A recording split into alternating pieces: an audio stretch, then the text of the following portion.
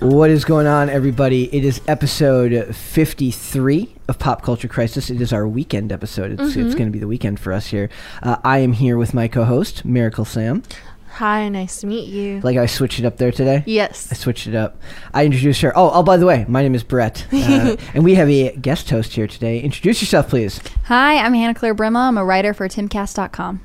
How you doing today? I'm good. Thanks for having me back. This is great. It felt somehow more rude to introduce you by name. Like, I feel like you deserve the right to introduce yourself. Yeah, especially if I decide I need to change my name or make a clarification. That's true, because we always have trouble with your, I think it wasn't today. It's only you. But like a couple weeks ago, well, I was like calling her up to I have to corrected come record, you on podcast. And I said, Hannah, come on. And I was like, it's kissing. Hannah Claire. Feels it's okay. weird. You know, this is like the challenge. If you have a double name, you have to even if you have a hyphen, people forget and they are not used to it. So I don't take it personally, but you also have to, people sometimes get angry with me when I correct them and say, oh, my name's actually Hannah Claire. Yeah. And I feel like that's unfair. Like, you're going to say my name wrong. I get to correct you. I don't get to scream at you, but I get to correct you. Well, I feel like a lot of people get annoyed because like there are people who have dead names, so they change their names to like their new desired names, and it gets annoying to them. So like maybe they kind of the thing is like they get to be mad about it, and I don't. Yeah, like I'm not allowed to express anger about it. Yeah. I can I think people agree I should be able to correct people, but I'm not allowed to be mad that you are using the incorrect name. Yeah, there's an actress from a show that I really liked called Killjoys on Sci-Fi, and her name's Hannah John Kamen. Or Hannah John Common. And now I don't know if it was Hannah and her middle name was John. Because I'm like trying to remember if there was a hyphen there. And I can't remember for the life of me. Now I'm going to have to look that up. I'm going to look in most cases, it's middle name. So it's like, I don't know what if you're Brett John, right? Brett Anthony. If you're Brett Anthony, yes. Like your mom might always call you Brett Anthony. But legally, you're Brett Anthony, whatever. Yes. For me, it's gotten very complicated over the years, but the intention of my name is to be John and Hannah Claire, middle name redacted, Brimlow. But yeah, so to answer your question, Brett, is actually John Kamen hyphen. So the last name is John Kamen. Yeah. Oh, well, there you go. That's just weird. So she's fantastic. So we got a bunch of stuff to cover today. I like my topics all out of order because I made a bunch of last minute changes, so I'm going to try to do this as evenly as possible. We're going to talk about the Steven Soderbergh interview where he gives this really funny quote that everybody's talking about, where he's lamenting the lack of sexual intercourse in franchise films. That's very Hollywood of him. We're going to talk about Snoop Dogg and a purchase he recently made, one that I'm quite excited about as an old school hip-hop fan. We've got an article that I saved for Hannah Claire. I almost said Hannah John, and that would have screwed that up. I have an article that I specifically saved for Hannah Claire regarding a television show called The Resident. And this article, I'm not watching the show, but this article is unbelievably hilarious to me, given the year, the 2022 of it all. And then me and Miracle are going to run through a quick Peacemaker episode 7 review. I have thoughts on it. I was quite fond of this episode. And then in Podluck, we get a mixture of some Kanye, Kim, Julia news, which is more just about Julia than about the other two. I feel like she's kind of getting pushed to the side in this weird way in this. Also, we are continuing my new series of Who the Hell Asked for This regarding a new movie that you guys are going to absolutely get a kick out of when we talk about it. So if you guys are ready, I say we just jump right into it. Let's do it. Okay. Yeah. So this is an article from Variety, and this is from Steven Soderbergh. Steven Soderbergh's a very prolific director and director and producer. Producing credits I don't really like to mention because it's not like the producer has a whole ton of control over the artistic elements of it, but a good director that goes into producing, often you can expect that their eye for film means that they'll choose to back the right project. So in that sense, their opinions carry some weight. But this article, it says, Steven Soderbergh calls out superhero movies' lack of sex.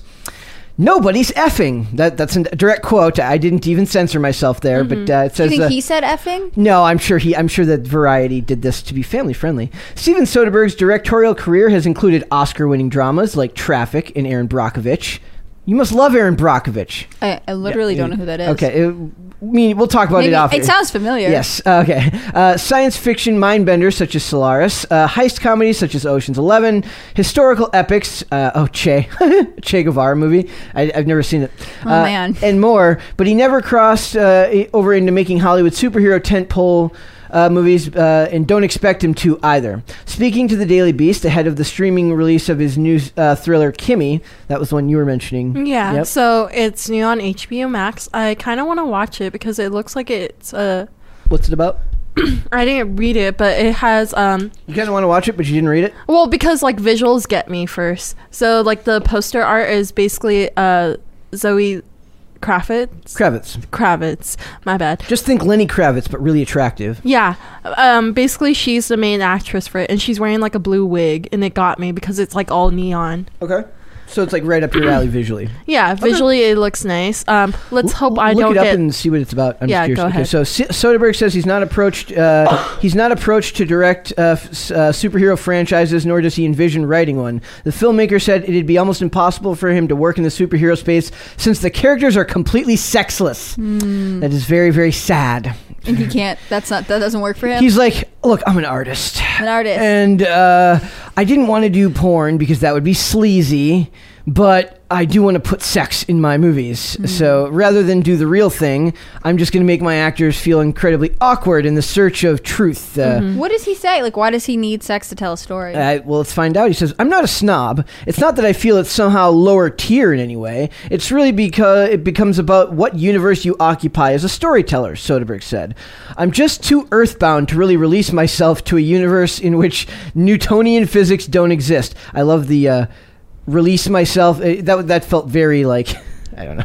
It's a good line. Yes, it felt very. I think I'm gonna start saying that. Yes, like, are you gonna watch this movie? No, there are no Newtonian physics in that universe. I'm not ready to release myself to that. Even that feels vaguely sexual. What does that have to do with sex? It says I just have a lack of imagination in that regard, which is why the one foray I had into pure science fiction, 2002 Solaris, was essentially a character drama that happened to be set on a spaceship. Also, for a lot of these, for me to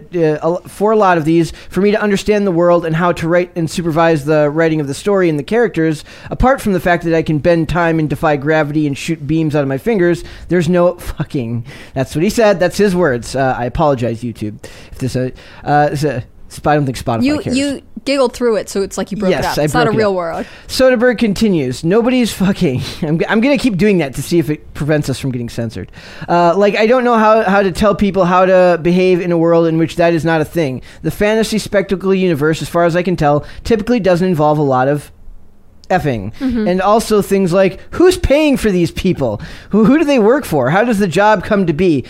He's right about all those things. Like, those are the questions that my ADHD brain I was gets gonna say, like, some of this stuff I agree with. Like, spot on. It's something that I think comes up when I'm on the show. I don't watch Marvel and DC in the comics, and I've never really seen anything else. Like, it's just not something I'm happy to go to the movies with other people who have decided to see it, but it's not something I'm ever drawn to on my own. And I can understand as a director being like, this world doesn't appeal to me, in part because it's not engaging to my creativity, and also like the practicality of it. Like, you have to accept a certain amount of suspended disbelief. A lot of suspended disbelief. And like, if you can't do it, you can't fake it, right? It's better to pick a different genre. One thing that somebody always pointed out to me, I shouldn't take it. It's like they have like all these shows where like they have like holographic display computers, but they're still taking Ubers. Yeah, I'm like, how is that a thing? How is one? It is weird the way that technology progresses. I mean, like, there are things that people expected us to have by 2020 that we don't. But in a lot of ways, there are all these tiny advances in technology that make all the difference in the world. And then, but also like whenever they destroy these cities, I'm like, who the hell rebuilds these cities? Oh my god! I want a movie where a dirty where an evil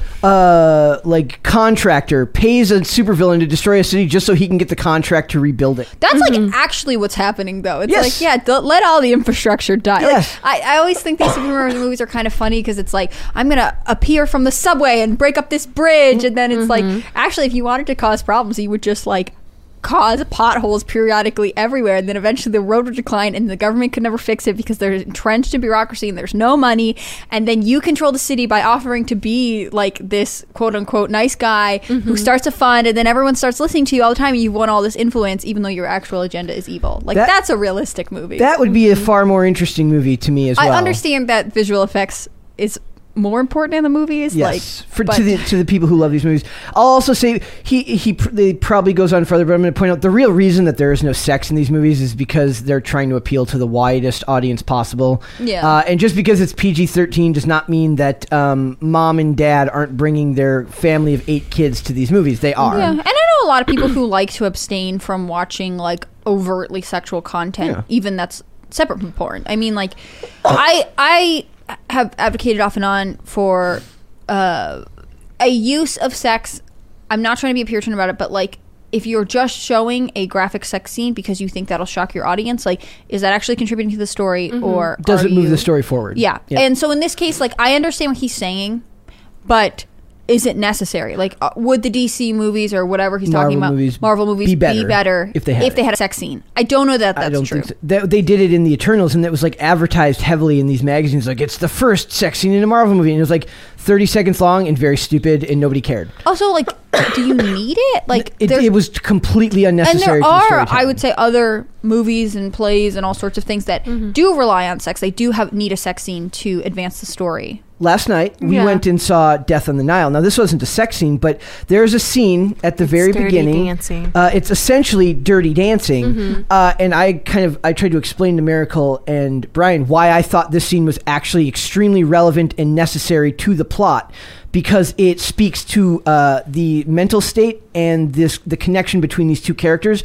that comes back into play later in the movie. So that's an example where something that Miracle and Brian both felt that it was gratuitous. In my mind, I felt that it actually fleshed out an area of the story that was extremely relevant to the plot at the end. So that's an example of where I think it matters. And you could maybe do that in these movies, but I think there's, in a world where they can shoot laser beams out of their eyes, there's 1,000 other ways you can establish a connection like that doesn't have to be done through the. Like I said, I don't care if they do. Like, I'm in my 30s. It doesn't bother me or make me uncomfortable. But a lot of these movies are being brought. Their kids are being brought to these movies by parents. It's an option for families to watch. Yeah. So it's. I think that there's a place. I mean, like, I don't think good art needs to have a sex scene, and I honestly think in some ways this article is relying on that quote for a little bit more. I don't want to say clickbait, but they're picking what people would be most shocked about. Whereas, like, I actually think his comment about, like, who is paying for these people's lifestyle is way funnier. So it says Marvel Studios generated headlines last fall with the Eternals depicted the Marvel Cinematic Universe's first sex scene between characters. Although the moment was brief and only included the faces of the two characters involved, it's not an R-rated movie. Why would you expect there to be more than that? Like I said, what they did in that scene could have been done through facial expressions in any number of situations that didn't have to be that. But a lot of these people, they're obsessed with it. And it says, you can't tell a mature love story if you're not going to do some kind of. And then they're talking about the director of the Eternals. And then Zhao trailed off. It's lovely to see two people show physical affection for each other, kiss, make love. Yes, but that is not necessary in these movies. Yeah, and I disagree with the comment that you can't show a mature love story without the depiction of sex. Like, I really just don't believe that. And again, I'm not advocating for a complete abstinence of sex in movies, but, like, I think if you rely too heavily on that, you're actually underdeveloping an emotional connection.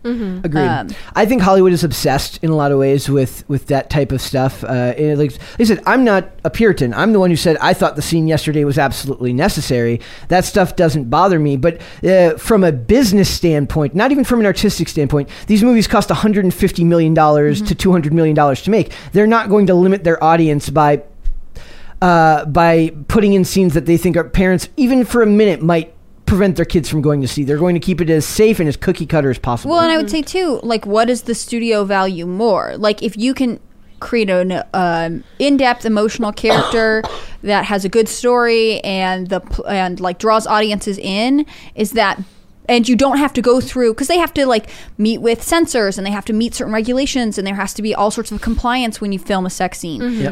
Is it better to have a movie without it? Yeah, or even before. Like, you know, actors have to be comfortable. There's all kinds of stuff. Or is it more valuable to have the PR marketing where people are like, oh my gosh, wild sex scene, first ever in this kind of movie? Like, which one is more valuable to the studio? I would bet that it's less expensive to not have a sex scene, and if it draws a wider audience, it earns more money. And it's just a political minefield. Like I said, we watched Reacher, and there was a sex scene in that show that had nudity in it, and it had a female director, a female writer, and I just can't imagine they were going to let guys direct or write that scene in 2022 because, first of all, that tells me that the woman's the one who needs to feel comfortable, not the man.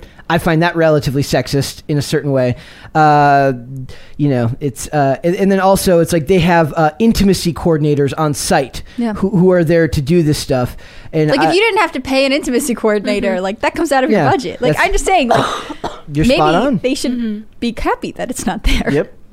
And like I said, it's just easier. It requires less of them to just find another way to and I also think that there's something to be said about try to make that emotional connection happen in a less predictable way. Speaks to the talent of the artist or the director. Yeah. Is this something that you feel like you need to see in movies? No, not really. But you remember that controversy with Batman where we saw his wang? She's referring to the actual comic books. I wish you had said we saw his Bruce Wayne. Oh, yeah. But yeah, they did the same thing like that. It's not necessary, but I don't know. Like, from an artist standpoint, you want to be edgy. You want people to, like, pay attention to you. So you tend to do, like, shocking value. But are we shocked by sex scenes anymore? I mean, no, we're so desensitized. Exactly. Plus, these are, like, cookie-cutter billion-dollar franchises that are not designed to be edgy in any way. They're designed to be for mass appeal. Yeah. Yeah. So. I don't know. It's just weird because certain countries, it's still, like, shocking. But for us, I feel like as Americans, we don't care anymore. See, I think other countries are less uptight about this stuff than we are. Like, I mean, I'm not talking about like. I think there's a huge variety. Yeah, I mean, I think it really depends on where you're selling the movie. There's also this weird puritanism in America right now that's going on, where it has to do with gender dynamics and everything. Where the men can be objectified, they can be shirtless with 8-pack abs all the time. Women are very, very seldom allowed to be sexualized because, for gosh sakes, the male gaze. The last thing we would ever want is to make men happy, even if it's to the benefit of the story. Yeah. Which is less about puritanism, but it's a form of puritanism through the nature of identity politics. Sorry, my dad's calling me. It's okay. No, you're good. No, I think that ultimately that our interest in sex has changed a lot over the years, and we don't need it the way we used to, or like for an artist, like I don't think it has the same impact. And I personally, and I know this isn't true for everyone, am more interested in seeing more subtle and more artistic uses of sex, or like references to sex that are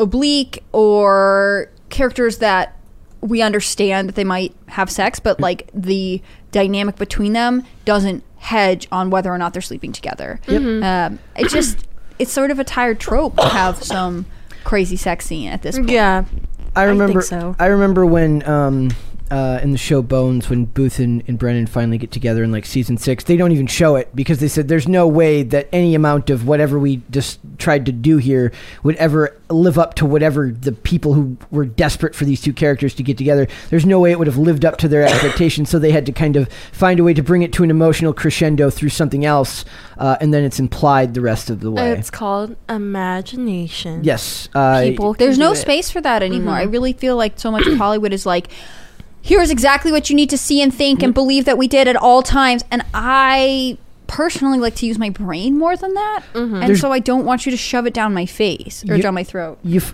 Can't talk either. Oh man, there's a great joke. I'm going right. No, okay.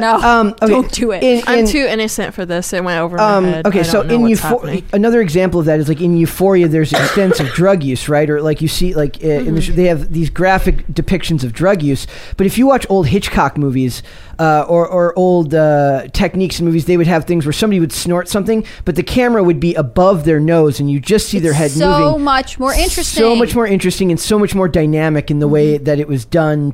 At that time, it was probably done more more out of a utilitarian need to avoid the censorship. Whereas now with the gloves off on something like that, it's not as much there. Well, and I would say that like there's some it might be a Humphrey Bogart movie where it's adventure and they're doing whatever and he saves the girl, and then there's they fall into each other's arm, and the next thing you see is a train going into like a tunnel in a mountain. Like, that's perfect. Racy. But it's also like you're in on this understood secret in a way that like if they had just shown them in bed together, like, yeah, I would have gotten the point, but that last shot is so much deeper and it makes your mind work, which is like what I personally look for out of TV and movies. So much more art in that to me. Yep, I agree.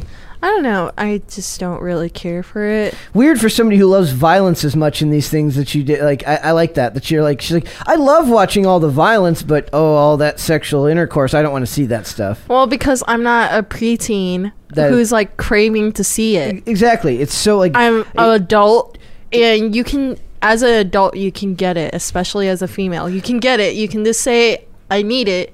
And you'll get it. It's really you can live it. It's really the weirdo Tumblr generation that's spilled out onto the internet. That's true. That causes all of this to happen. Also, to walk back what you asked me earlier, what the Kimmy series is. So basically, she's agoraphobic that has evidence to a crime. Oh, interesting. And she's like running away from. Yeah, I would do the same thing. Sorry, I'm trapping a stink bug over here. Yeah. Okay, she's an agoraphobic. Yeah, she's agoraphobic who. Surprisingly, she works with technology, so like basically her whole day is just being in front of computers. How relatable in the work from home era. I love it. It is. It's yeah, and it's funny because like she finds like a piece of evidence. I found this out all from a trailer. She finds a piece of evidence from a violent crime, and like now like she's trying to like hide from everybody because apparently whoever's in charge is like a higher up somewhere in the world, and they're like, we need you, and she kind of looks like Coraline. Okay, cool. From the cartoon. Well, that might be interesting. Yeah, that might be interesting. She got freckles. I admire that. All right, so I want to move on. I want to talk about Snoop Dogg. Oh, can you do the Snoop Dogg song? What? What a career that man has had. Yeah. I just saw this picture of, those candle lighters. They're Bic, but they have like a longer stem so you can put candles. It's got Martha Stewart and Snoop Dogg. Like, man, what a time to be alive. I want to give big props to whoever the marketing campaign director was who thought of that idea. Just like, who we should hire? Snoop Dogg. The other thing, to go back to connect to what we were saying before, is that there's something subtle about it, right? Yes, like, exactly. It's not obvious. Exactly. They don't have him lighting a bowl. They just have him in the picture. It's just with Martha. And you know it. And they have like a weird friendship that goes back years. It's so funny. Okay. You remember Brett, when what did Snoop Dogg buy? Okay. Yeah, go ahead. So according to a press release via Business Wire, the rap legend will be leading the brand for the coming years as its new owner. And by that I mean Snoop Dogg officially owns Death Row Records. As a child of the 90s, I grew up listening to everything that was rap music in that generation, and Death Row Records was, I know it doesn't look like it, was a huge part of my childhood. Tupac, All Eyes on Me, Machiavelli the Don, the soundtracks for Above the Rim, for Gang Related, for Gridlocked. There was a ton of Nate Dogg. All these West Coast rappers were through Death Row Records in the 90s. And then, as we know, a lot of violence happened. There was a lot of crime, a lot of fraud. And Suge Knight, eventually, who's the label's founder, one of the founders, I'm not going to go into a deep dive into the company. He eventually went to jail. He is in jail now. And Snoop Dogg has been attempting to get a hold of this record company, almost pure, not for nostalgia purposes, but he feels a connection to it because his original albums were all released through there in the early days of his career. I can still probably sing all the words to "Murder Was the Case" that they gave me, word for word. I'm not going to do that here, but it's like How many subscribers do you need to do that? We're not doing. If we that. hit 30,000 subscribers, will you do it? There's a lot of N-words in there that I can't. You can bleep them. I can bleep. No, I can't. I'm just going to skip over them. But instead of saying the N-word, you just say Nick. There you go. Yeah. Okay. So 30,000 subscribers. What I'm saying is that this record label played a huge part of my if it's one of those things where they have a logo where even if you didn't know what it was, you've likely seen it, which is like it's a man in the electric chair and says Death Row Records. I guarantee you, at one point in your life, whether out on the streets, you've seen that logo somewhere, and it just kind of blew my mind that he stayed this connected to wanting to buy this thing that was such a big part of his life.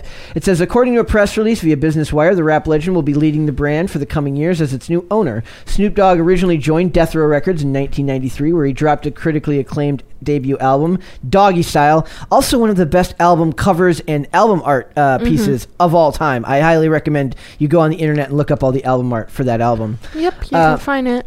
It says Snoop Dogg emphasized how excited he was to have acquired such a significant brand to the culture like Death Row. I am thrilled and appreciative of the opportunity to acquire the iconic and culturally significant Death Row Records brand, which has an immense untapped future value, the rap icon said. It feels good to have ownership of the label I was part of the beginning of in the start of my career, and as one of the founding members, this is an extremely meaningful moment for me. I would like to personally thank the team at Blackstone, Emma NRK, and especially David Kestenbaum, who worked collaboratively with me over several months to make this exciting homecoming a reality. I'm looking forward to building the next chapter of Death Row Records. So he was like, this is a Blackstone property. This is just another one of those venture capital owned.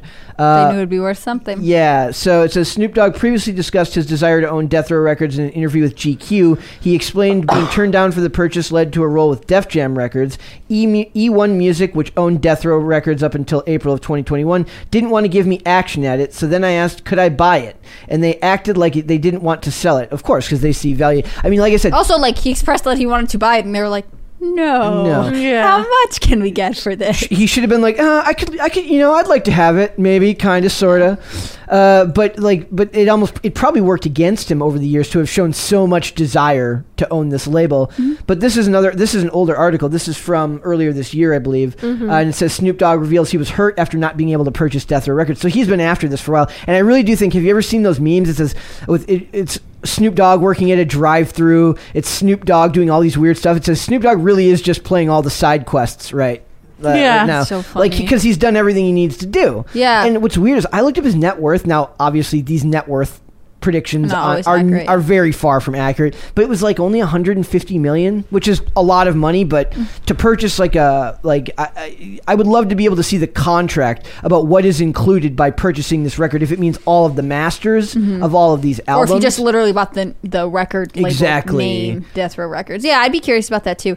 What I like about this story is that this is like I've made my money and now I'm just buying something I really it's like if you it's a middle-aged guy buying a Corvette. Exactly. It's a rich middle-aged guy, except for he's buying a record label. Right. If you make it, you have your like 100,000, 100 million, 200 million in the bank. Like what is your emotional purchase that you were like, I'm just getting it, it doesn't matter? Because that's what it seems like. Like, I mean, they're using emotional language. He was hurt, like it's sentimental to him. I would buy the house from Scream 1. The house in the hills from Scream 1. Where is that? It's in the hills of California. Would you live there, or would you just like... I would live there. I would live there. You want to live in California? No, I don't. But if I had that much money, I'd keep my money offshore. Yeah. Miracle, what's yours? What's yours like your emotional treat myself, I've made it purchase? Oh, really? Well, I was talking to one of our coworkers. I'm planning to invest into property and just like... After that, rent all the rooms and then just make more money off of that, renting rooms nonstop. And then I'm going to open my own clothing line and then sell that. And then we're just going to make a bunch of merch. So nonstop. What would you do? But like if you like, you make your millions, like what is that thing? No, I'm just going to keep on working. You're going to keep working? But like you're not going to buy yourself a fancy car, a record label, a house. You got to buy at least one thing for yourself.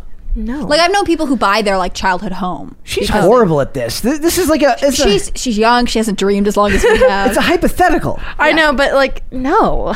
Why would you do that? Because like you have money. I mean, you have to spend when you have that much money. You actually have to buy things because like that's otherwise true. It's all capital gains and taxes and things like that. That's true. I don't know. Maybe. I really don't know because I don't really think about spending like that. I think more like investments. Yeah. I have a hard time deciding what I would get. Like, I don't know. What would you get? I don't know. Now you have to let us know. I have thought about like... Okay, give us two things. Buying like the apartment in New York where my parents first lived when they were married. Wow, okay. Or like for me, I think it's all sentimental. Like I would want to like treat my family to like a cool vacation or something. I can't think of a physical object. Like this is really specific. Like this is like a foundation of who he is. I suppose it would be like me buying the first skate company that sponsored me. Yeah, that might be something. I like your Scream thing better, to be honest. That was the first thing that came to mind. Was yeah.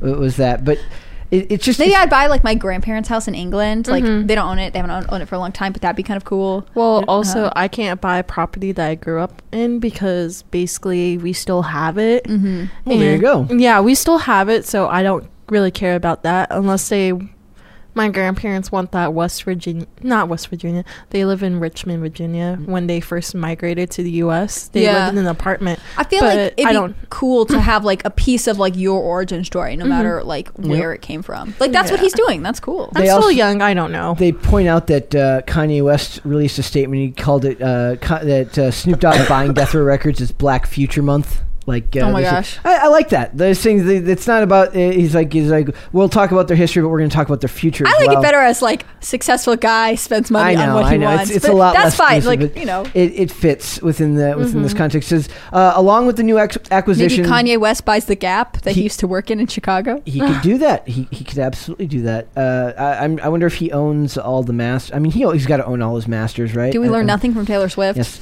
Along with this new acquisition, Snoop Dogg will also be partnering with Gala Games to release BODR on blockchain as an exclusive stash box of NFTs ahead of its drop on streaming services. When talking about blockchain music coming together, the rapper said he believes it to be the natural evolution of the industry. I love anytime I get to bring up blockchain and NFTs because I don't care, and I love how angry other people get in either in defense or in hatred of NFTs. It's such a weird thing. It's out of all the hills you could die on, it's the funniest one in the world to me. That's the one. It used to be like just straight up Bitcoin. People were like, it's ridiculous, or super had really strong positive or negative feelings. Crypto bros, and they're like super negative about your feelings about cryptocurrency, and I'm just over here like, I don't care what you do, dude. I'm gonna cite our future T-shirt that I have inserted myself in this podcast for, the No Strong Opinions T-shirt. It's a beautiful thing. Buy that somewhere one day. Now I know what I want to purchase. I want to purchase the legal rights to my name.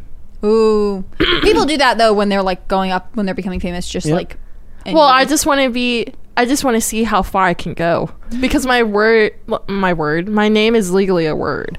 Yep, so that's true. So if I buy the rights, it says would love to break down all of this deal. The word brand is used a lot right now. It says would love breakdown of this deal. The word brand is used a lot. I'm assuming they mean that's what I said. A lot. Yeah. Does own right use brand are full? Yeah, that's a horrible. It says, but I assume what they're saying is like, does he literally own the brand name, or does he own the company and structure behind it? So there's a write up here. It says according to what I've read, deal includes all of Death Row's masters. So if that's true, it isn't a bad deal, but we'll see. Did they give a purchase price? I couldn't find an article or like I'm guessing it's concealed until time of sale, probably. According to what I've read, the deal includes all of DR's masters, so if that's true, that isn't a bad deal, but we'll see. And then some people go in and they talk about how Suge Knight really did ruin Death Row and Tupac. The death of Tupac was obviously the biggest blow against against the label, and then after that, Bad Boy Records, Death Row Records, Def Jam survived, but the rest of it, everything that was kind of connected with the East Coast West Coast feud, kind of fell out of public consciousness, at least as far as mainstream public consciousness. Rap is obviously a completely different game now, but it's just funny because Suge's definitely in jail, and it's good to see that Snoop, who is for all intents and purposes become kind of a cultural icon. That man can just do anything. He can really do anything. That's true. Like change his name to Snoop Lion. Yes, he can. But nobody called him that because it wasn't catching on. Yeah, dude. It's our nickname for him, Snoop Dogg. I mean, he's Sasha Banks' uncle. Yeah, I knew that. Yeah, like he like sang her to the ring at like one of the WrestleManias. He really like. I bet you like he has like a no policy. Somebody asks him to do something, he says sure. Yeah. No, I love the interview that Fluffy talked about in one of his comedy stand-ups on Netflix. He was like, yeah, so I got interviewed by Snoop Dogg for his podcast, and legit, I brought my son because he was such a Snoop Dogg fan. And how old was the son? Like it's weird. Like any kid who's like a fan of Snoop Dogg now is probably not a fan of Snoop Dogg for his music, but for Snoop Dogg as the but they might be. I mean, like part of having like an online presence and legacy is like so younger people can discover you, like this guy. Yeah. So look how young he looks there in that picture. That's true. When the comedy show came out, I barely turned 18. The son, I think he's like a couple months older than me or 1 year older than me. Okay. But yeah, basically what happened was he went to the interview, and Snoop Dogg, like, you know how his podcast is the same thing like Joe Rogan, where they smoke a little bit weed. Yeah, so he was like, do you want to take a hit? And Fluffy was like exaggerating how big the blunt was, but he was like, this is like the biggest blunt ever, and I wanted to be a good example to my son, but my son was encouraging me, so I took the peer pressure and took a big huff into it. And then we're listening to like Hispanic music, and then I was like, wait, you don't even speak Spanish, do you even know what they're talking about? And Snoop Dogg, like, he quote him, he was like, I shit you not, he said, gangster no gangster. That's Brett's like motto. Exactly. Snoop Dogg's the man. Exactly. You can't get mad at him. You really can't. So his best friend is Martha Stewart, if you think about it. It really is like the definition of like somebody saw those two together in some marketing agency, and the studio's like, this is going to be awesome. It's a weird Hollywood odd couple. People are gonna love this.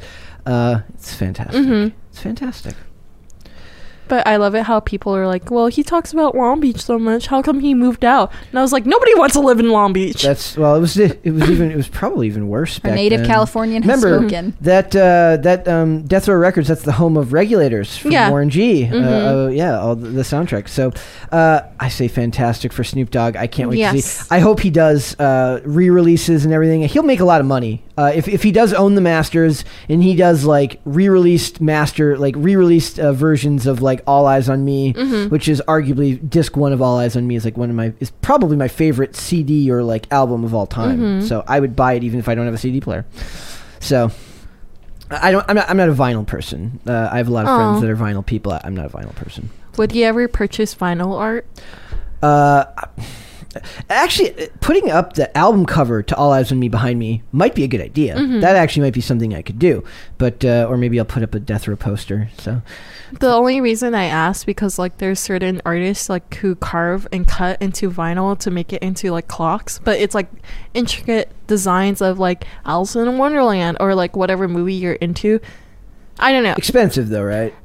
Depending where you buy it from. I don't support Etsy because they screw over the artists a lot, but they sell it pretty cheap on there. Also eBay. Yeah, well, eBay might be a good look. Yeah. So yes, thank you, Snoop Dogg. We look forward to what you're going to release from them. I want to talk about this article. Hannah Claire, this one's going to be great for you. Fox is the Resident needs to stop being so topical. Fox is the Resident has characters we care for, but the handling of certain topics as of late makes it difficult to keep tuning in.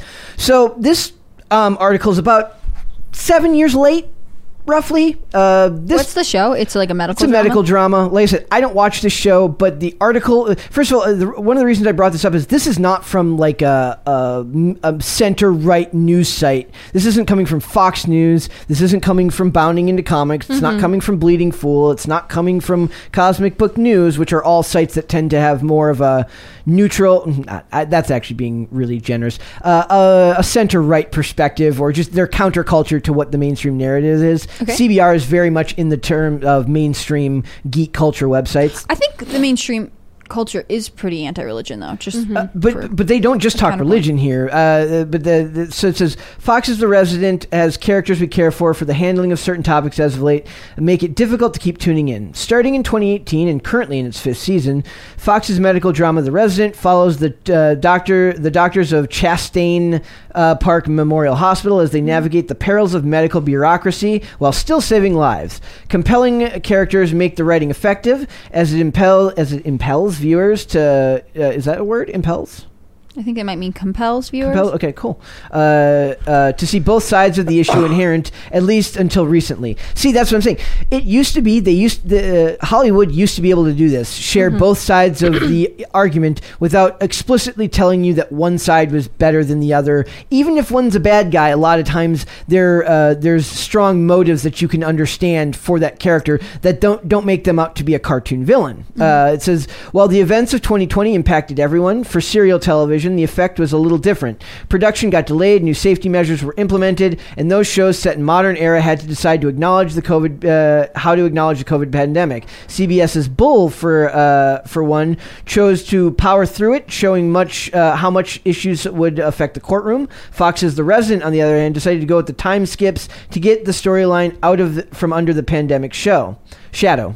And yet, despite being set in a nebulous amount of time in the future, today's politics still hamper the show.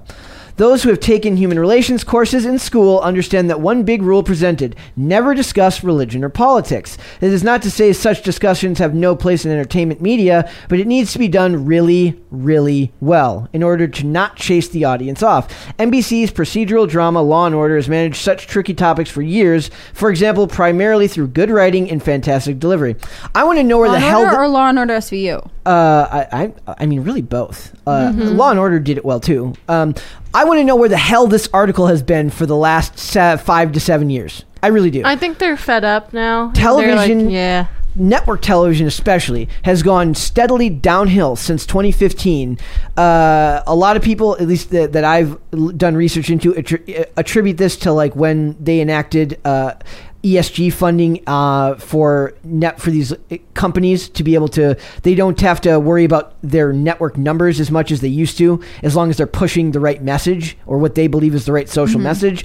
I think that may be part of it. I would say more of it has to do with good writers are just going to premier networks like Showtime, or they're going to HBO Max, or they're going to Netflix is not hiring. Netflix is full of garbage.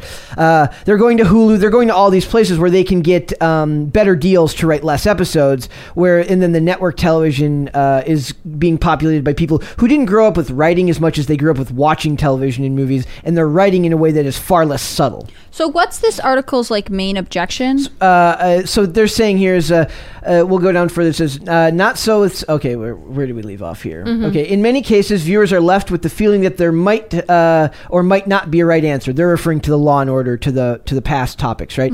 That it was nebulous in how it was delivered. That saying they could see both sides. And they of the think aisle. that the resident is not doing that. What is the resident doing? Says, but it's delivered in such a way that hot topics become discussion points rather than points of contention. That is an important point. Like when they make these things now, it's always contentious. It's never a discussion. It's always people dig into their corners and are rabid about what they believe, rather than being willing to see it from a not so much neutral but open-minded perspective that good writing seems to bring out of people. So it says, not so with season 5 of The Resident. Despite doing well with the balancing act in previous seasons, this season hasn't done a good job of portraying both sides. Religious viewers could rightfully take issue with the callous way belief systems are viewed, while those viewers tired of current events will not appreciate how mentions of COVID and word-for-word quotes from the news are tossed in. I talk a lot about how much buzzwords ruin these shows. Buzzwords are what absolutely draw you out of it. If I'm watching a television show and you have an infinite amount, not an infinite amount of time, but you have an infinite amount of creativity and energy to write something truly unique to a character, why are they reciting MSNBC or Fox talking points word for word? One could make the argument that if they were products of their environment, maybe those words slip into their lingo. But I think that's something that you can sacrifice for the sake of making the writing more engaging and all-encompassing to the story. It pulls you everything in, and it disperses the real world where it becomes a sort of shadow. You see the shadow of the real world on the outset, but it doesn't play into every aspect of the story, because what you're doing is not the real world. You're telling a story. More care should be paid to what words are put on screen. Now, I don't know how much of that is vamping from actors. Are they inserting these words? Is it the type of director that tells them to read the words word for word on the script? My guess is if it's buzzwords, those are very integral to whatever the topic is, so those are likely written for them. It says, we go past religious viewers. Shows, well, those viewers tired of current events will not appreciate how mentions of COVID and word-for-word quotes from the news are tossed in, particularly as they don't feel integral beats to the story. Like I said, it's a far cry from writing from earlier earlier season and drags down the more thought-provoking moments of the show can have. It's questionable why current events are still talking points in the show, considering the 2 time skips. The first time to get to a point where COVID is no longer a problem, and the second time to get the main character of Dr. Conrad Hawkins to a point where he could believably return to Chastain. At minimum, the show's 6 years ahead of current events, and yet feels like the writers are not only focused on delivering quality entertainment they're not as focused on delivering quality entertainment as much as sending a message. I've been saying this for years. What was the point of enacting a 6-year time skip? Like, I love and appreciate shows that just ignore COVID. I had this. Was that you? I was having this discussion with you and Brian. I was like, I wish that they would just not talk about it. Yep. It's an interesting crossroads that I think other shows have to face. This was similar during 9/11. Like, there were a lot of shows that had to choose to acknowledge or not acknowledge 9/11, and that's obviously impacted the rest of the story, but also it spoke to a cultural beat, I guess I would say. Like, is this too sensitive to be mixed into television? Is there a way to respectfully acknowledge it? Does acknowledging it add to your storyline? And I think similarly with COVID, like the fact that it's set, let's say in current times, like you do have to make the decision. Are we going to suspend animation and pretend like COVID's not around? Are we going to, live in a sort of just like you, but not real universe where we don't have to wear masks all the time? I think that this is an interesting article more than what's happening with the rest of it. It's interesting to me that they are starting to talk about, like, some people may not like that they don't represent both sides, because there are so many shows that don't represent both sides. I specifically asked you about Law and Order SVU because I think it's one of the worst offenders of having a single ideology represented. Earlier seasons way better. Yeah. Later seasons, not so awful, much. awful. And that's true of a lot of crime shows. You can count on, it's fun to watch them and say, okay, but who do you think is going to be the criminal? Is it going to be anyone but a white guy? No, it will not. And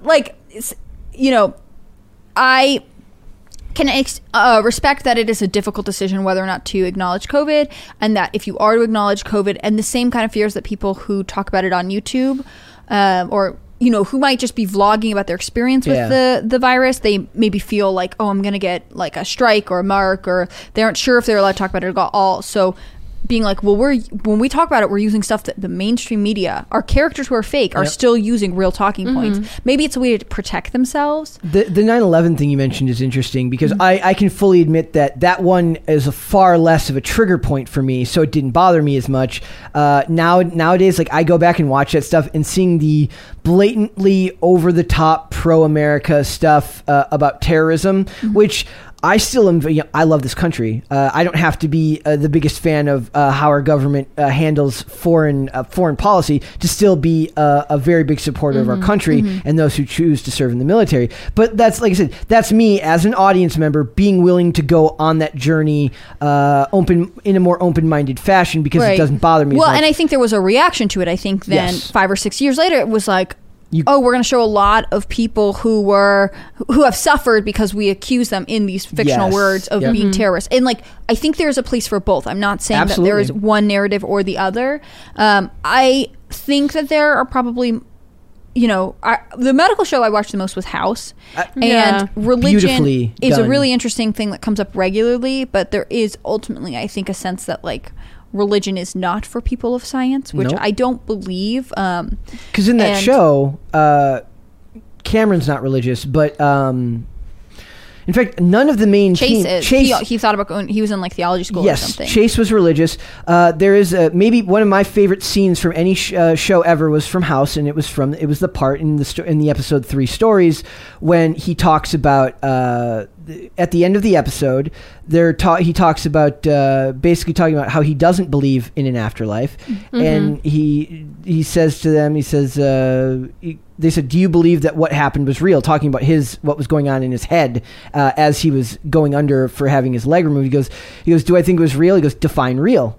He goes, they were real experiences. What they meant, certainly the white light people see, I think it's just all things that the brain feels as the chemicals in the brain as your brain is shutting down. And he goes, and they said, you choose to believe that? He goes, there's no conclusive science. I choose what I believe to be what is the most comforting. And they said, Cameron goes, you choose to believe that this is it? And he says, I choose to believe that this isn't simply a test. So he's and that spoke to me a lot when I was younger. As I get older, less so. Yeah. I mean, I think people's relationship with religion develops over time. Yes. And I think that's why it's nice to have a variety of perspectives. And I obviously don't watch this I don't know if it's obvious, but I don't watch this show.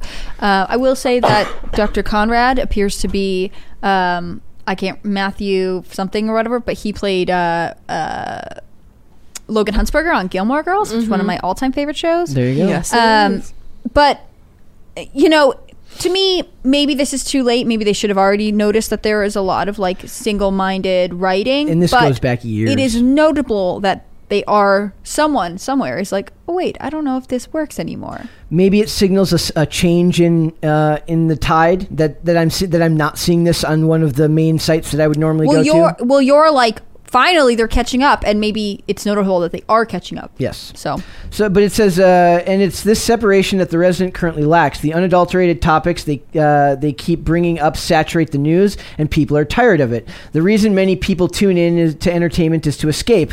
We've been talking about escapism and entertainment being a thing of the past for years now. To escape the real world for an hour or so, to go to a place that is like ours but better. By not approaching the topics objectively like they have in the past, the show runs the risk of alienating viewers. I will say that trying to not explain COVID in a medical show seems like a tall task. If anyone should dress, I feel like it's a medical yes, show. But also this, like the line that like the way they've done something in the past, like maybe it's not about, if a show suddenly gets a new writer mid second or third season, like they will lose audience members sometimes. Like it can really affect, even if it has nothing to do with politics or anything like that. Like if the vibe is over, you may not want to pursue the show any longer. Two great examples of this are the show Madam Secretary with Téa Leoni. Once it had 3 really good seasons, and then once Trump got elected, there's even Hillary Clinton in like season 4 or 5. Like they make a point of like they talk about she becomes the Secretary of State, but they don't really acknowledge political parties, who's who, right? All the things are delivered from a standpoint that you can watch and not really feel like you're being triggered by all of it. There's also the show The Rookie, which is a police procedural starring Nathan Fillion, which was fairly neutral for the first 2 seasons, and then when George Floyd happened, became anti-cop very fast on a cop show, which was challenging. Yeah, not to mention like now, like I said, we're going to talk about the Peacemaker. And with modern television, you'd think there's a white supremacist literally on every corner. Like I said, I don't really care so much. I like the religion aspect of it better because I think that that's a less triggering topic for most people to think about. Maybe we could do more neutrality in religion too, but also bring that to the political aspects as well when they talk about that stuff on these shows. And there's a great quote from Bill Watterson here. It says, as Calvin and Hobbes creator Bill Watterson said, I love Calvin and Hobbes. Politics and entertainment media, quote, does not have to have labels written across everything or make its points with a sledgehammer. A thoughtful delivery can spark more discussion than simply parroting current events. The latter immediately dates the media and prompts viewers to change the channel, while the former sticks long after the show is done. Media can make people think, but in order to do this, it needs to feel less like a lecture and more like a conversation. Yep.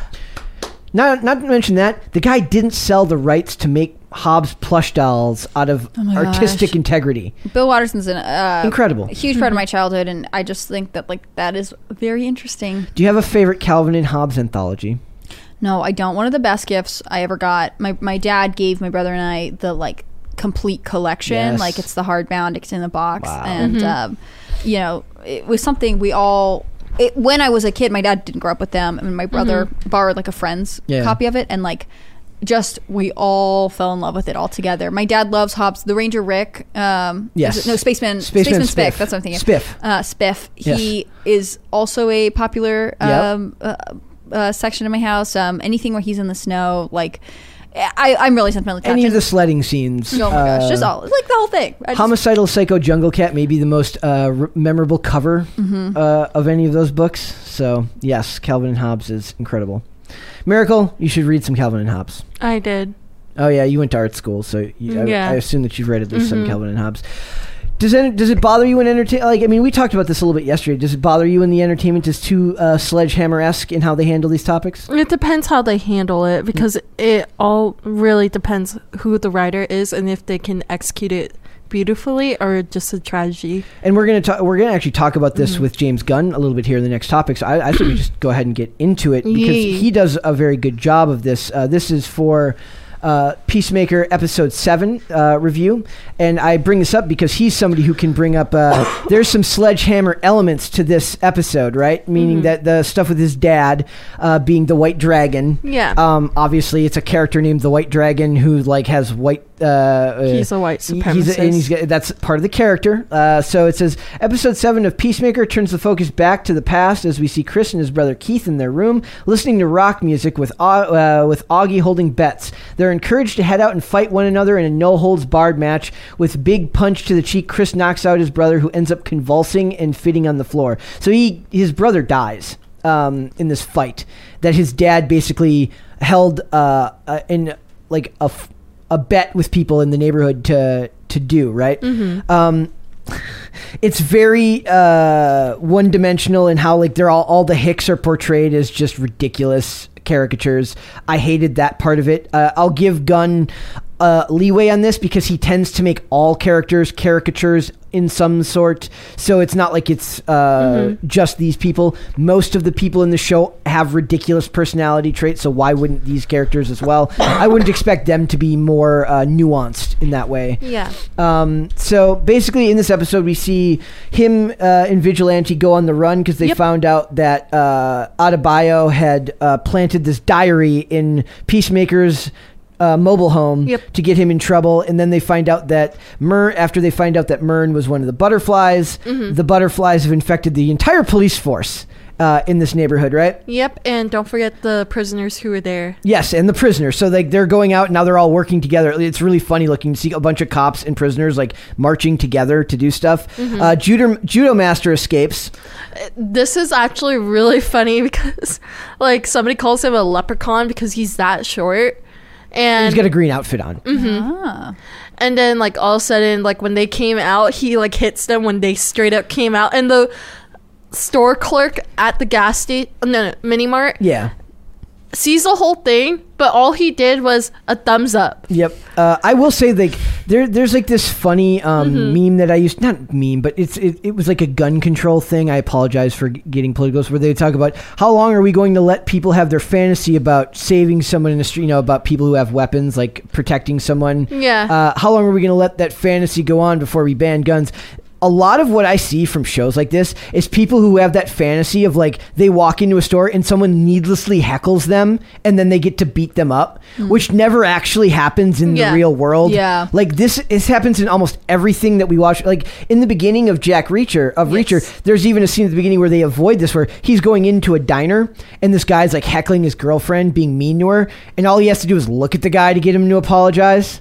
But at least that's more subtle than what they're doing here. A lot of it is like this, like I would punch the crap out of somebody who disrespected me, which, as we know, most people, once they're actually put in that position, rarely, if ever, I was gonna say, I feel like people often will be like, if he ever looked at me, I would beat him up, or like whatever. And like, I don't know, I've definitely heard people say that, and like you don't say anything, but in the moment you're also like, would you? Like, would that be your first instinct? Partially because like the people who are saying it are not like outwardly violent. Like there are some people who have a hard time controlling their temper, and if they were to say that, you'd be like, yeah, I could believe that. Like, you would just start punching, but... Or it's people who just grew up on the internet and never understood what it's like to be in an actual fight. That's true. And they sure get into a lot of online arguments. That's true. Mortal Kombat, it's not real, you guys. Exactly. So the biggest part of the storyline is we see how his brother dies, and the main story, and I'm glad they paid this off this episode and got it over with his dad being the White Dragon and his followers. I kid you not, I wrote the quote down in the subtitles, or not the, like in the subtitles when they give like a description of what's going on. There's a thing where it says, racist thug groans. So his dad, the costume was cool. The costume that did you ever see the show Arrow? I didn't watch it fully, but I know the first season was really good in my mind. In season 2, there's a character named Sebastian Blood who wears like this like this skull mask to like, and then it's kind of supposed to be played like what was his character, the guy from Cillian Murphy's character from The Dark Knight. I can't remember the name of it. Do you lose points as a pop culture host? Yes, I do. Every time that happens, as soon as I started, like... slowly, when he forgets... You're going to put Scarecrow. Desperate Records behind you, and I'm going to put a scoreboard. And every time you get something wrong, I'm just going to mark it. It's very annoying. But also it's like my memory is fantastic anywhere but here. But it's getting better the more we do. But like it's I don't care. So Scarecrow has the mask he wears when he would give people the fear toxin. He wore a mask similar to that, and that's what this mask that White Dragon evokes. And basically it comes down to him, Christopher, the Peacemaker, fighting his dad for the last time. And this is where James Gunn really does a good job, because him and his dad fight, and his dad beats the crap out of him, and says, I wish, he's like, I should have killed you when you were a child. You were a failure. He talks about, he's like, you dishonored me by sleeping with those not pure of blood and men, which means like he kind of weirds in there that apparently he's also bisexual, and this makes the dad very angry, of course in the most caricaturish way ever, because it is what it is. That part didn't bother me as much, because the dad's clearly supposed to be the shithead bad guy. And then finally at the end he wins, and spoiler alert, as people know, he's about to kill his dad when... No, he does. No, I'm sorry. He does. He basically he shoots his dad. He shoots his dad, and his dad's like, "You won't do it. You need me." And he shoots his dad in the head, but then immediately starts bawling. But then from right there, Vigilante makes some weird comment. He's like, why are you exercising your face muscles? And this is where James Gunn does really well. He's having this deep emotional moment. He's just killed his own father to save a bunch of other people, and kind of excised this shadow that's, this demon that's held onto him for years, the hold his dad had over him, trying to both escape his dad's bigotry and to also prove that he was a better person, but not being able to fully remove himself from him, because in the end he's still family, which there's a lot of nuance to that. So he's crying, and then Vigilante comes in and says something ridiculously stupid, and Economos says, you're an idiot for saying this to him. So there's this weird banter going back and forth as he's literally bawling on the floor at his dead. So it's like... it's comic relief. Yes. But it's done in a way that it doesn't take away from the moment, because it fits. There's also the scene earlier where after the character of Myrn is murdered by all of the infected cops, the butterfly that has infected Myrn escapes and is shot by one of the other... no, not shot. She crushes it. And then Harcourt picks this thing up, and there's literally this emotional moment where she watches a CGI butterfly die. That's like the butterflies are supposed to be like the bad guys. And that was like the most emotionally evocative part in the series for it. And it's where that actress really does her best work. No, I felt more emotion when she was complaining to Adebayo. Where she was like, why would you do that to Peacemaker? Place a fake journal there. She's also calling him Chris now, because they've moved past this part where she considers him a friend now. So she's not calling him Peacemaker, she's calling him Chris. That, I believe, is script relevant, that they change what they're calling what she's calling him, because they now see each other differently. Well, I don't know. They're slowly becoming a true team that Peacemaker wanted. Which he deserves now. But I don't know. It's just this whole episode, I really like it more, excluding the cow. Half the budget had to have spent on this thing at the end. There's this. It's an ugly ass thing. It's not. I don't know what it is. It looks like bug. It looks like a giant Slimer from. It's a bug with 6 eyes. But the CGI is really, really good for a TV budget. But it is disgusting looking. There's also Vigilante. He continues to be my favorite character.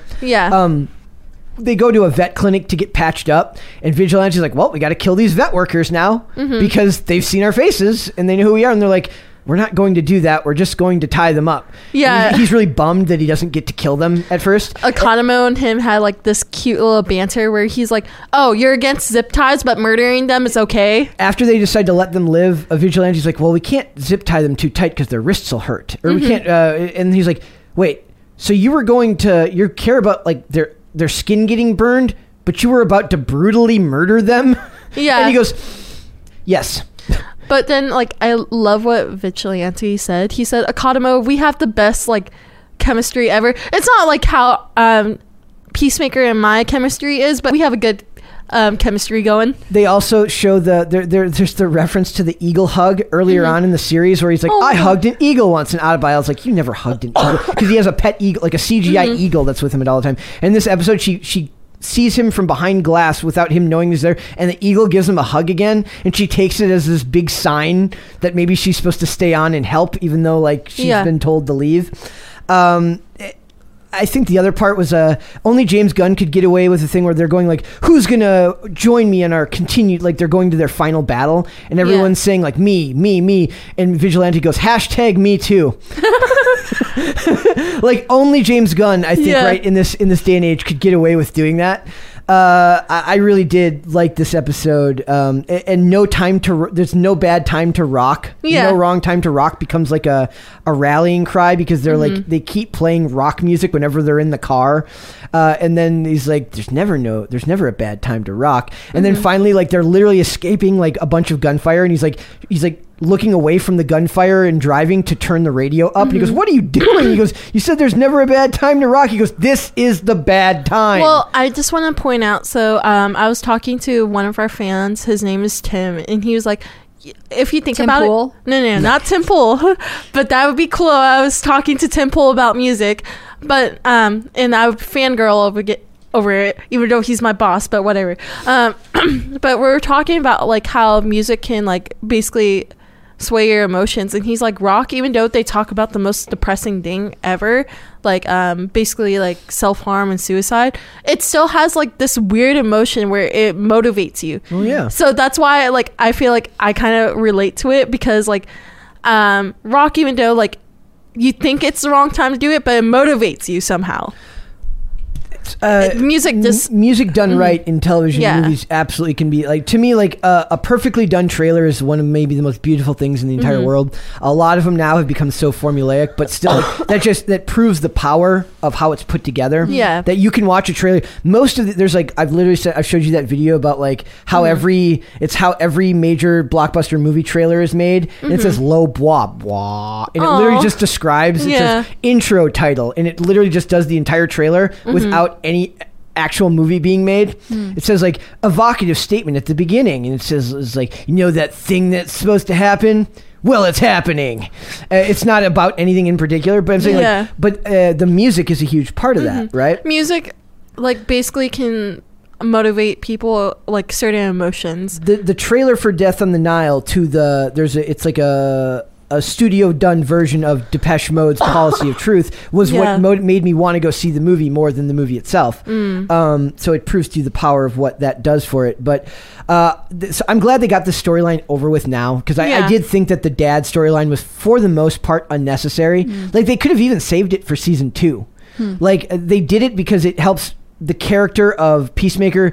It humanizes him to watch him struggle with his dad's sins and try to be better than him while still being kind of a douche. Like it makes him dynamic, but I felt like there wasn't enough attention given to it, that when he finally does take his dad out, there wasn't enough emotional resonance there, because I don't think enough time was given to that storyline to really make it feel like what they wanted it.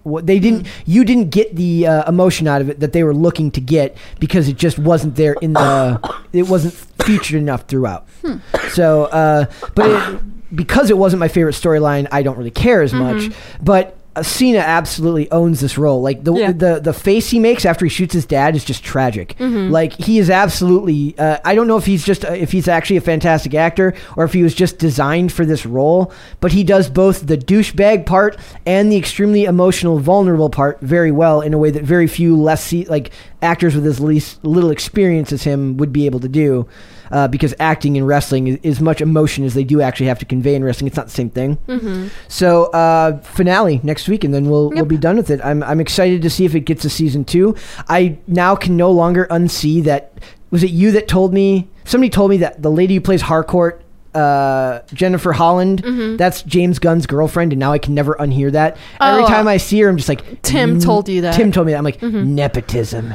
Every time I see her, I'm like, that. Literally, it's the biggest trope ever. The hot blonde woman got the role because she's dating the director. Well, it's also, but she's good. She works hard for that role. She's good though. Like, that's what I'm saying. Like, she's not the most convincing person in the action scenes, but anytime she has to get emotional, she does a great job. It's just, it doesn't feel like her genre as much. Yeah, it's also like how Gwyneth Paltrow got her part as Pepper Potts. Goop. Is she the Goop lady, or is that she's the Goop lady. Goop. Okay. So I do recommend, if you guys have been following along and you're watching it, I do think it's worth continuing on and finishing up next week. There's only one episode left. There's no reason not to watch that. Yep. There was also the weird part where they're like, when they're gearing everyone up, the nurses all randomly stand up and are like, we want to go fight, and they have machine guns for some reason. I know, like one and then nurse. It's never addressed again. It's like a weird. joke. Then they did address it. Up. They said, no, you're not going. You're going to all die. No, but they tie him up. They don't. But I'm saying, but like, where did they get them? Did they just find one of their machine guns? Yes, one does. Yeah, like you don't know when there's a killer animal around. That could be it. That could be it. So it's like an emergency gun that they just press a button and it appears under the desk. Yes. Okay. We are down to Podluck. Nice. We are going to talk Podluck. First, I want to talk about Kanye West girlfriend Julia Fox admits Kim Kardashian comparisons are unfortunate and a ploy to cause controversy. Women are just always being pitted against each other. I heard she deleted all the pictures of her and Kanye off her Instagram. People thought they broke up. Julia Fox? Yeah. Okay, it says, Julia Fox admitted being compared to her boyfriend's estranged wife, Kim Kardashian, is unfortunate. During an interview with her on the Call Her Daddy podcast this week, the 32-year-old Uncut Gem star noted that there were a few similarities in their clothing choices, thanks to her beau Kanye West, but only had praise for the Keeping Up with the Kardashian star. So she's like trying to keep it neutral here. Mm-hmm. I do think it's weird because I don't see a lot of resemblance between them. Fashion-wise, I do, but Kim is just like a fashion trendy. Yeah, so. That could be a coincidence, right? Yeah. So it says Julia, who shares her 1-year-old son with ex Peter Artemiev, also said there was no competition between her and Kim, as she doesn't want to be responsible for putting a wedge between her boyfriend and his family. Like, she's in like the hardest position ever here because Kanye clearly is like still pining for Kim. Yeah. And like the most obvious, like he's not trying hard to be subtle about it. Mm-hmm. Obviously, there's 10 years of history that they have prior, and I don't want to ever step out of line and speak on something that I have no place speaking on, she said. Fox has certainly taken a cue from Kanye's styling and has been seen in ensembles strikingly similar to Kim's. Like you said, Kim just wears a lot of very fashionable clothing. Yeah. I mean, Kim and Kanye are both like integral to trends in fashion right now. Like, yes. That's, I guess, noticeable, but also it'd be like, did you notice that Kylie is wearing stuff that's similar to Kim? Like, yeah they all wear the same style. Yeah, they're like, secretly all clones. Well, this to me just tells me that they're both going to a Matrix cosplay.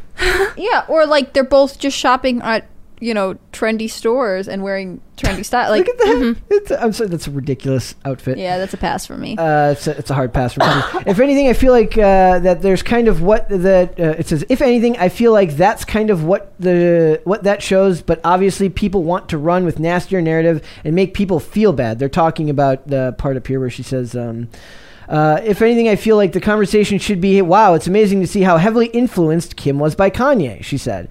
So she says, like, so she was. Which Kim has talked about in the past, too. What's funny about this is like, this is always described as like a bad thing in feminist media, where like women feel influenced by, like, they start to change how they look, how they dress, because the man subtly hints to them that they should look different, wear your hair differently, dye your hair differently, dress differently. And that's a bad thing. Mm-hmm. Look, basically, I think if you find something, like, you shouldn't dress for men. You should dress however you want to dress. For yourself. Dress yourself, your style, whatever. But if you meet someone and they're important to you and you have, like, especially if they're like your husband or your long-term, like, yeah, I think there's no shame in valuing their opinion. Like, also, you're kind of old if you're still wearing hot pants. Yeah. Like, because, like, some of them, it's, like, kind of big critiques, like, because, like, you're now a wife, now also, you have, like, kids. Look, let's be real. Some things that women are like, that's a great outfit. Like, it is reasonable for, like, there are men who'd be like, why are you wearing that? Yeah, exactly. Have you ever seen the meme that says, it's like, no man ever looked at a woman and said, she'd be hotter if her eyelashes were longer? Yeah, like, like, you guys don't understand. We do this to each other and for ourselves, none for you. Yeah. But, and also, like, I don't know, like, one of the things I've read a couple times is that Kanye's influence, and he is really interested in design and fashion, brought Kim Kardashian into the fashion realm in a way that she wasn't before. She was, people were interested in her and she was stylish, but his influence really made her sort of a tastemaker, so blossom to speak. In a way. Yeah, she found herself. There was defined style as opposed to responding, wearing stuff that was sort of trendy. She found herself there. Mm-hmm. And I think she's a trendsetter too, because like certain things, and I like smacked myself. Well, I was gonna say, like, I think, sorry, no, you're good. I think that in some ways, like, that is a sign of a good partnership, right? You want someone who helps you grow within your own identity, not because they make you, but because they encourage the best parts of you. You know, I have a lot, you know, for Julia Fox, like, she is actually in a very similar position where she has a child with someone else. So, like, I'm sure it's easy for her to imagine, like, how would I want my son's father's girlfriend to be? And it'd be like, I don't want her involved in this at all. But I think the comparison that they, like, look the same is, like, kind of generic. And it's like the media is looking for a fight. Well, one of the outfits is kind of unfortunate because Kim did dress a little bit better, but whatever. I think Kim is. This is my personal opinion. I still. Are they in the same age? Are they? Are they? I can search. Is Julia Fox? I'm assuming Julia Fox is a little bit younger than Kim. Maybe, I have no idea. I think they're probably similar ages. I think Kim is. I mean, Kim's like what, 40, and like. Yeah. I think like Julia Fox doesn't pull off Kim's look as well as Kim pulls off her look. I'm guessing, like, if I found old pictures of Julia Fox before her style changed, she probably fits that style better, and it accentuates what's, you know, her. And I'm not trying to be sexist or in any way rude. I'm just saying, like, you have a certain look. Everybody finds a style that feels works for them. Yeah, I mean, it's the hard and thing confidence grows from Actually, Julia Fox is younger than Kim Kardashian. Well, yeah, by how much? She's 32. Kim is 41. Okay. Yeah, so they're like 9 years apart. Yeah. I think part of it is like, not all trends are meant for all body types and styles, and that's like just the reality of it. You have to try and develop your style outside of that. Exactly. When I see this picture up here, her skin tone, and pardon me as somebody who's not a fashion that outfit, the all black, fits her skin tone better than it fits her skin tone. Well, that's a bad picture. That's a horrible picture. But even that one, like, it's no offense, like, a lot of photos that they take of Julia Fox is really bad angles. You think they're like, but like there she looks really good because it's like a professionally done photo. Yeah. But it's like I that's, you know, personal preference and all. No, but even the ones at like where they're at a movie premiere or like a gala, it's all bad angles for Julia Fox. Kim's paying the media to like get. Well, I think the media doesn't love Kanye. Like, they love him, but also they would be happy if he fell apart. They love the money he brings them. Right. They'd be happy if something bad happened to him, I think. And with Kim, they want to keep her because, again, she has a cultural significance. It's like easy money. You report about Kim Kardashian, you can print it. I think it's interesting that Julia Fox is speaking out at all. I mean, I guess she must really feel the pressure to respond. Yeah, she must. Anyways. But it says right here, it says Julia Fox on Kanye. No worries about him pining for Kim. He's with me now. Oh. This is from the 9th. It's from yesterday. I mean, that makes sense, though, right? Although, okay, I'm just going to say it. Like, I would love for Kim and Kanye to get back together. I'm not crazy about either one, but there's something about it. I'm like, can't you guys just work it out? I just want their kids to have a normal, also, like, I feel like it would be like a cool story for both of them. Maybe it's not even Kanye in that mask. Maybe it's somebody. Maybe it's like a stand. How do we know that's even him? It says Julia Fox. Maybe it's a clone. Julia Fox sounds pretty damn confident about her relationship with Kanye West because she's at least saying that she isn't concerned about him trying to get back with Kim Kardashian. Julia was on the Call Her Daddy podcast and opened up about the past run-ins with the law, sexual fantasies, and of course, yay. Yes. What? It says, How I'm did sure they meet? Also, I don't think it's yay. I think it's yee. I always say yay. It's Kanye. No, it's yay. It's pronounced yay. We had a debate with Dane, and I was proven wrong. We thought it was yee because of Yeezy, but it's yay because it's the Y-E at the end of Kanye. Yeah, he likes to. I feel like he refers to himself. Anyway, he likes trolling people. I have to tell you, I could not care less. When asked if they have labels, Fox replied, I call him my boyfriend, and he calls me his girlfriend. She even had a response for those that doubt their relationship. Time will tell, you'll just see. Julia was also asked about her okay, we don't need to watch the rest of that. That was the weird stuff about her porn preferences. I don't care about that. I just think it's like, I feel like she's like caught in this weird middle ground because she's not the same level of celebrity as they are. And she kind of gets pushed to the side as like the focus, like they're the focus, and she's the kind of... I mean, I did not know who this person was. Neither I'm still not really clear where she came from, but like, that's why I kind of said it was interesting that she's like, I'm just going to stay out of it, which I believe. But also, I am going to give you interviews and try and talk about other things because this is a moment that my brand is gaining momentum. We talked about that. Like, it's like, she's like, I'm not doing it for clout. I'm like, you talked about it. Why are you bringing it up today? A little bit of clout in some way. So I have one more story I want to talk about for my new favorite segment, which is who the hell asked for this? Who the hell asked for a live action Gumby movie? I'm serious. I want to know what studio executive was in there in their big studio. They've got their lines of cocaine. They're all doing their drugs. They're talking about all the money they're making on the stock market and crypto. And they're like, what project should we approve? And the Fox executive is like, you know what? Gumby. Yeah. I feel like this is similar to Snoop Dogg buying Death Row Records. It's like, you know what I really liked as a kid? Gumby. And now that I'm in a position of power, it's mine. I hope that's what it is. Like, I would love it. They go to the office of the guy in head of acquisitions, and it's just Gumby merch, top He's to like, bottom. look, it was my favorite thing, and like, I want it back, and I don't care what the rest of you want. I don't care if it costs my stock, the stockholders and the stakeholders, everything. We're getting Gumby. What's a live action Gumby like? I don't know. The thing, like that picture there. I hope it's better than that. It says that's like classic Gumby. Like part of Gumby is like the style, right? Yeah. So it says Disney may have bought up 20th Century Fox and all the various intellectual properties that came with it, specifically the X-Men and the Simpsons, but the surviving Fox Entertainment Company isn't just going to sit back and not acquire some intellectual properties of its own to fill the hole. To fill that hole. I think they mean HOLE. To that end, Fox has just picked up the rights to one of the biggest pop culture icons in the world, sort of, maybe. Okay, I'm going to go ahead and say right here. Marvel and Star Wars, as much as we may rag on Star Wars, are not considered the same league as Gumby. Yeah, I was gonna say I'm not a Star Wars fan, but I'm not a detractor. Like I just didn't really get into it. Exactly. But like I totally recognize it has cultural relevance. I do think Gumby is like it's. I think this purchase might be strategic because there was a whole generation that did grow up on Gumby and did really, like, it was well known and it was international. And so buying Gumby now might be enough to revive it, especially since those Gen Zers are so into, like, the early 2000s and the 90s. Then I have a question. Do you guys know what the hell Gumby is about? Isn't it like a cartoon guy who walks around? Right? Make it raunchy comedy. Make it an adult comedy where Gumby is just a weird... where it's like a weird adult comedy. That's the only way this works. No, I don't really like animated I never adult got comedy. into Gumby, but basically it's just claymation and like he does whatever. He's like the Newt little penguin. That's the meme where it's like Newt then Snoop. So I get it's just dumb. Then just make it animated for the kids. If or really invest in claymation, which would be cool. Like, okay, can you imagine an elaborate claymation, like several episode series? I'm down. Like, I'd be super down. They try to make an adult claymation, but no, we shall not.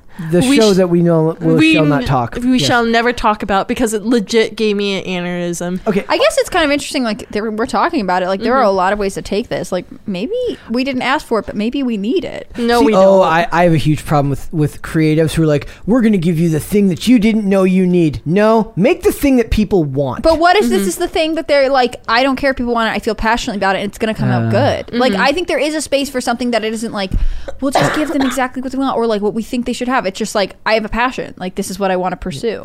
So it's that goes to like the subverting expectations thing where these people think like they're gods and they're like, I'm going to make something so good you're not even going to realize you wanted it until I made it. I don't think it has to be. I disagree. I don't think it has to be like a god complex. I think it could be like, I think I could turn this into something cool, and I think people will enjoy it when they see it. Like, I don't think you have to be like holier than thou to not want to have to make exactly what everyone else is producing. I'm referring to different group, more in the comics realm where the people are a lot less that's a whole other topic for another day. So it says we're talking about Gumby, who's always had somewhat of a surprising level of cultural relevance, possibly thanks to Eddie Murphy's parody on Saturday Night Live in the 80s. And now Fox is hoping to make the cultural relevance less surprising and more inescapable. That's because after acquiring the rights to Gumby from the estate of Joseph Clockey, the son of the original creator, Art Clockey, Fox has announced it's planning a whole suite of Gumby-related projects ranging from the obvious to the confusing to the dumb and exploitative.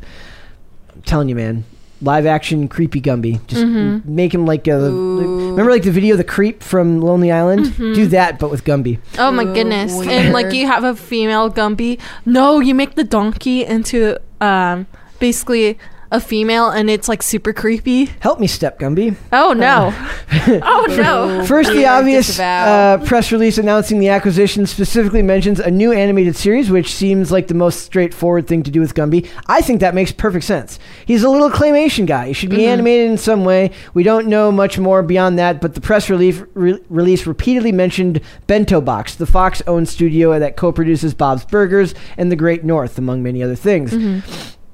And then it says, next confusing, the press release also mentions live-action original content. What does that mean? Who knows? Maybe some kind of modern reboot of the Eddie Murphy Gumby? Okay, I could be down for that. Bring Eddie Murphy Saturday Night Live. Yes, do that. A show where Gumby is made of clay, but he lives in a world of live-action people. The latter seems right up Fox's alley. So I don't know. And then finally, the dumb and exploitative. Fox is planning to do some kind of Gumby NFT thing. Exploitative, I don't know. It's your money. It's your responsibility to hold on to your own money. If you want to buy a dumb and Gumby NFT, go with God, my friend.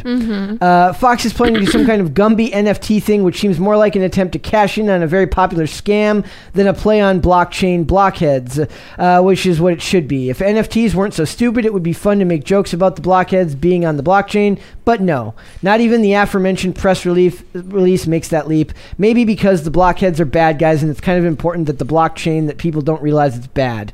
Okay, that's them editorializing about blockchain, which when I get my info on tech issues, the first thing I do is go to like pop culture news sites. That's where I go through for my tech info. Did they say, I might have missed it, how much they paid to purchase the rights of this? It doesn't say up here. I wish it gave us Miracle. Can you look it up? What? How much did Fox pay for the rights for Gumby?